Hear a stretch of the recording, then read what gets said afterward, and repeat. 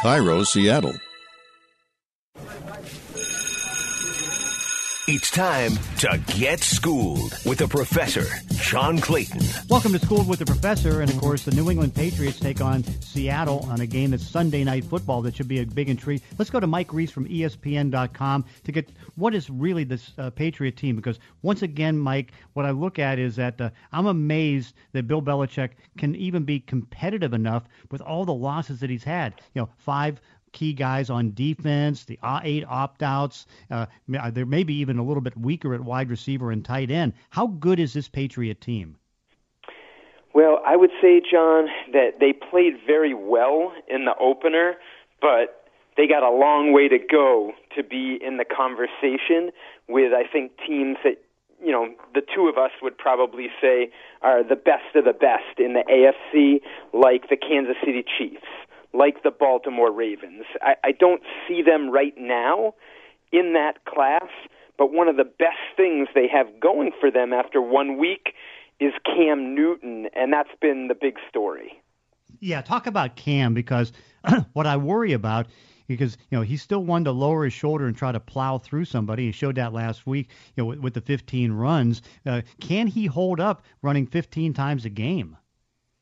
Well, Josh McDaniels, the offensive coordinator, said, you can't do anything in this league over and over again and expect it to be sustainable. So I think he answered the question for us, because that's what a lot of people have been asking here in New England. Like, can they keep doing this? Now, the one thing that's interesting about those 15 runs that Cam had in the opener, a lot of those are option plays where there's a decision that Cam's making whether to keep the football or hand it off, a lot of times based on what the defense reacts to. And so McDaniels, the offensive coordinator, made the point, like, his total runs could have been 6, if things had unfolded differently. And I just think that's an interesting discussion, John, because when you run that play, you have to factor in, from the play caller's standpoint, like, well, this might end up staying in the quarterback's hands, right? So that's just sort of a fascinating part of that conversation. Yeah, it really was. But, of course, I think it was expected. And isn't there some tracing to the fact that, Josh and Bill Belichick, wanted to get more updated with the current NFL offenses, that if Tom Brady would leave, and he left, that they would go to more of a running type of style with a mobile quarterback? That definitely intrigued them, and I think, with Cam, what's sort of also compelling, John, is like he wasn't even with them in the off season. He officially signed July 8th, even though he had agreed to terms late in June. So it's not like this was part of like some master plan that they had. Oh, Tom leaves, we'll bring in Cam. Like, they were very tight to the salary cap, and like for a large part of the off season, it looked like this was going to be either Jarrett Stidham, their 4th-round pick from last year out of Auburn, or Brian Hoyer. And, well, those guys can move a little better than Tom. Like, they don't move like Cam, and that sort of opened up this whole new world that's been interesting to watch. How has it looks like he's adjusted pretty well to coming into New England, because it looks like he's bought into Bill Belichick, who's always been one that respected him. John, that to me has been unbelievable. Like, I call it living the Cam Newton experience. And with that comes, the outfits and some interesting sort of turns of phrase, if you will, with his comments to reporters. But when you boil it down, like, put that all to the side, and whatever like perception you might have had of Cam Newton, and I include myself, because being up here in New England, I didn't know him that well in Carolina, other than sort of what I would see briefly on TV, what he was wearing, what he might have said. What I've learned is, like, he gets in the building at like 5 a.m. He doesn't leave till late at night, and he's the type of player that other guys are sort of galvanized by. They gravitate towards him.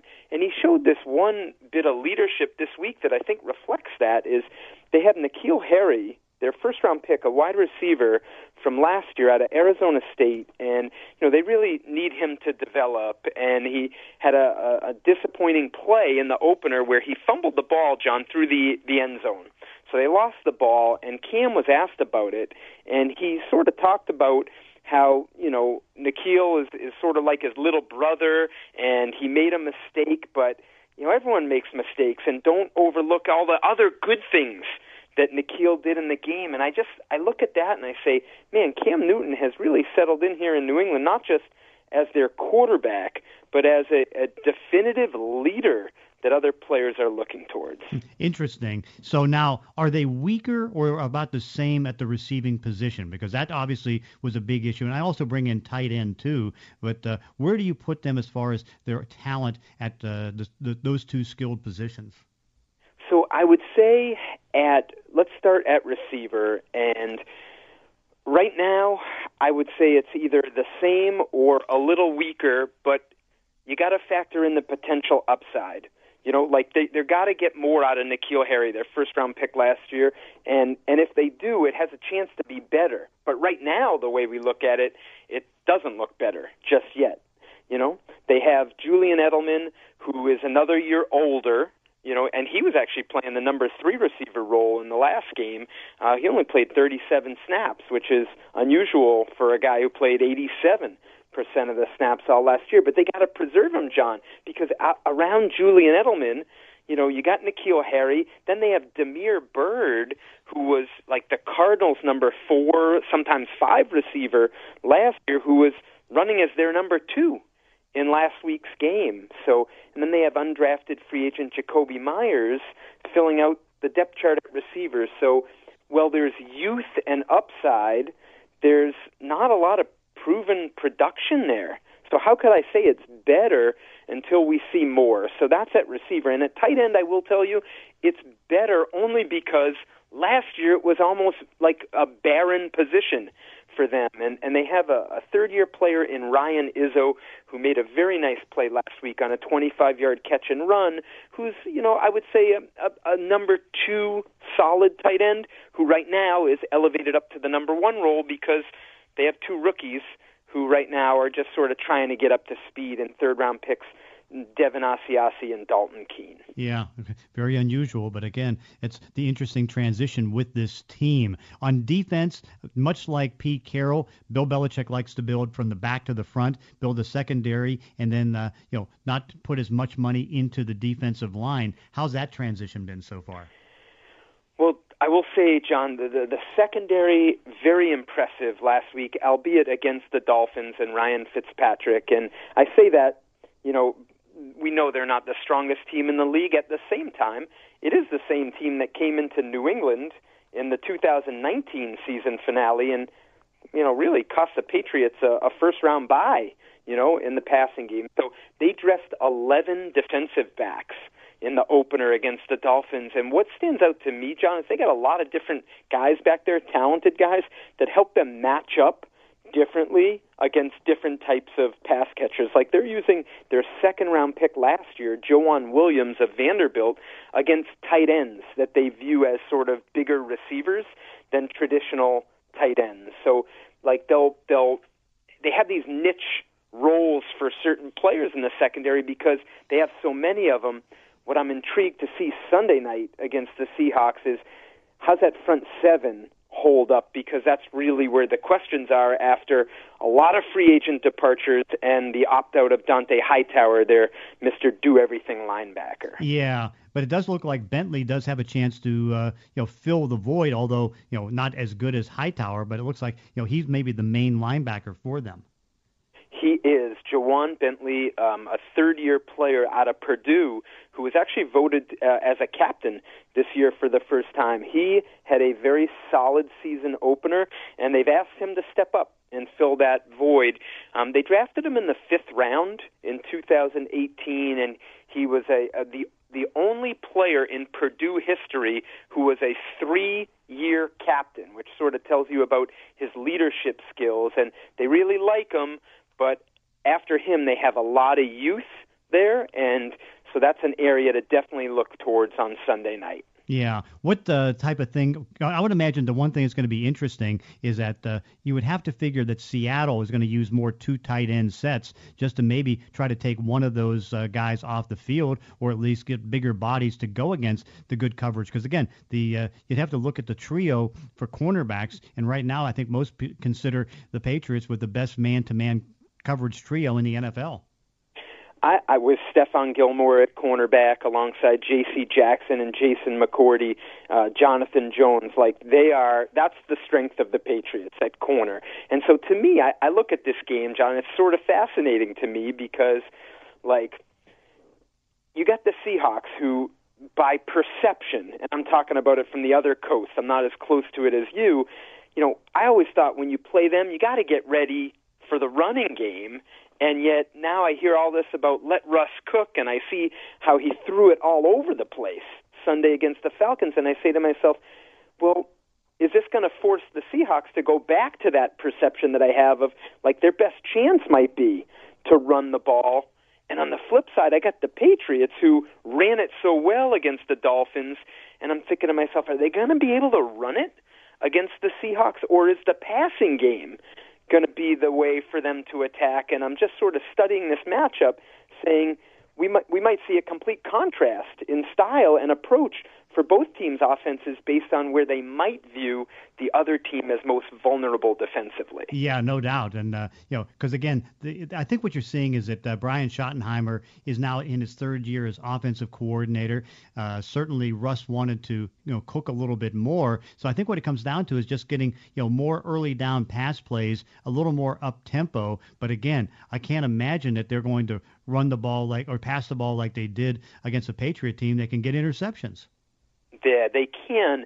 The one thing that I'm going to be watching for, John, is the pass rush against Seattle, because as good as the Patriots secondary is, I think any secondary can only cover for so long, and Russell does such a great job extending plays.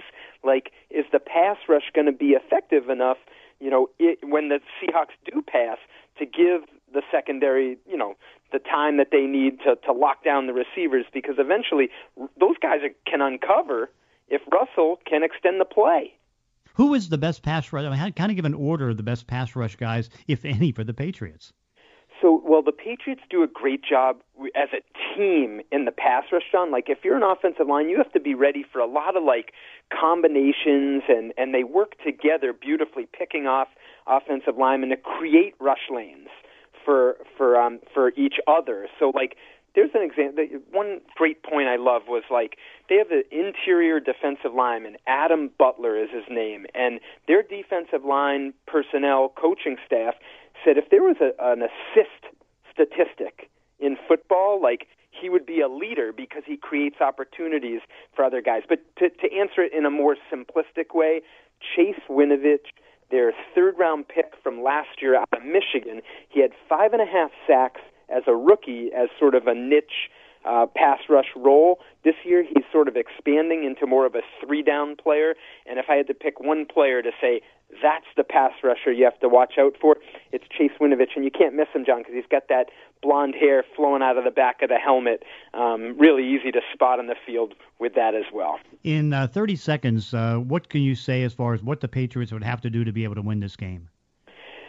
Well, win the turnover battle, which is cliche, right? And I think they have to open it up a little bit offensively, because I find it hard to believe they'll be able to play the same way that they did against the Dolphins, running so much with Cam Newton. So going to need a little bit more from their wide receivers, tight ends, and backs in the passing game. Mike Reiss from ESPN.com. It's sad to see that you're not going to be out here for the game. I'll be doing the sidelines from here at the house, but always looking forward to seeing you, and thanks for joining us on Schooled with the Professor.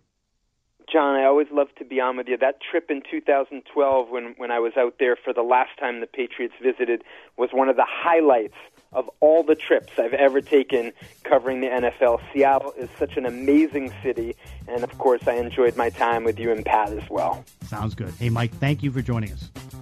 Thanks, John. And that does it for this week's podcast. In between episodes, you can follow me on Twitter at Clayton ESPN. If you enjoy these weekly one-on-one conversations, consider leaving a review on iTunes or wherever you're listening to the show. Thanks for listening. See you next time on Schooled with the Professor.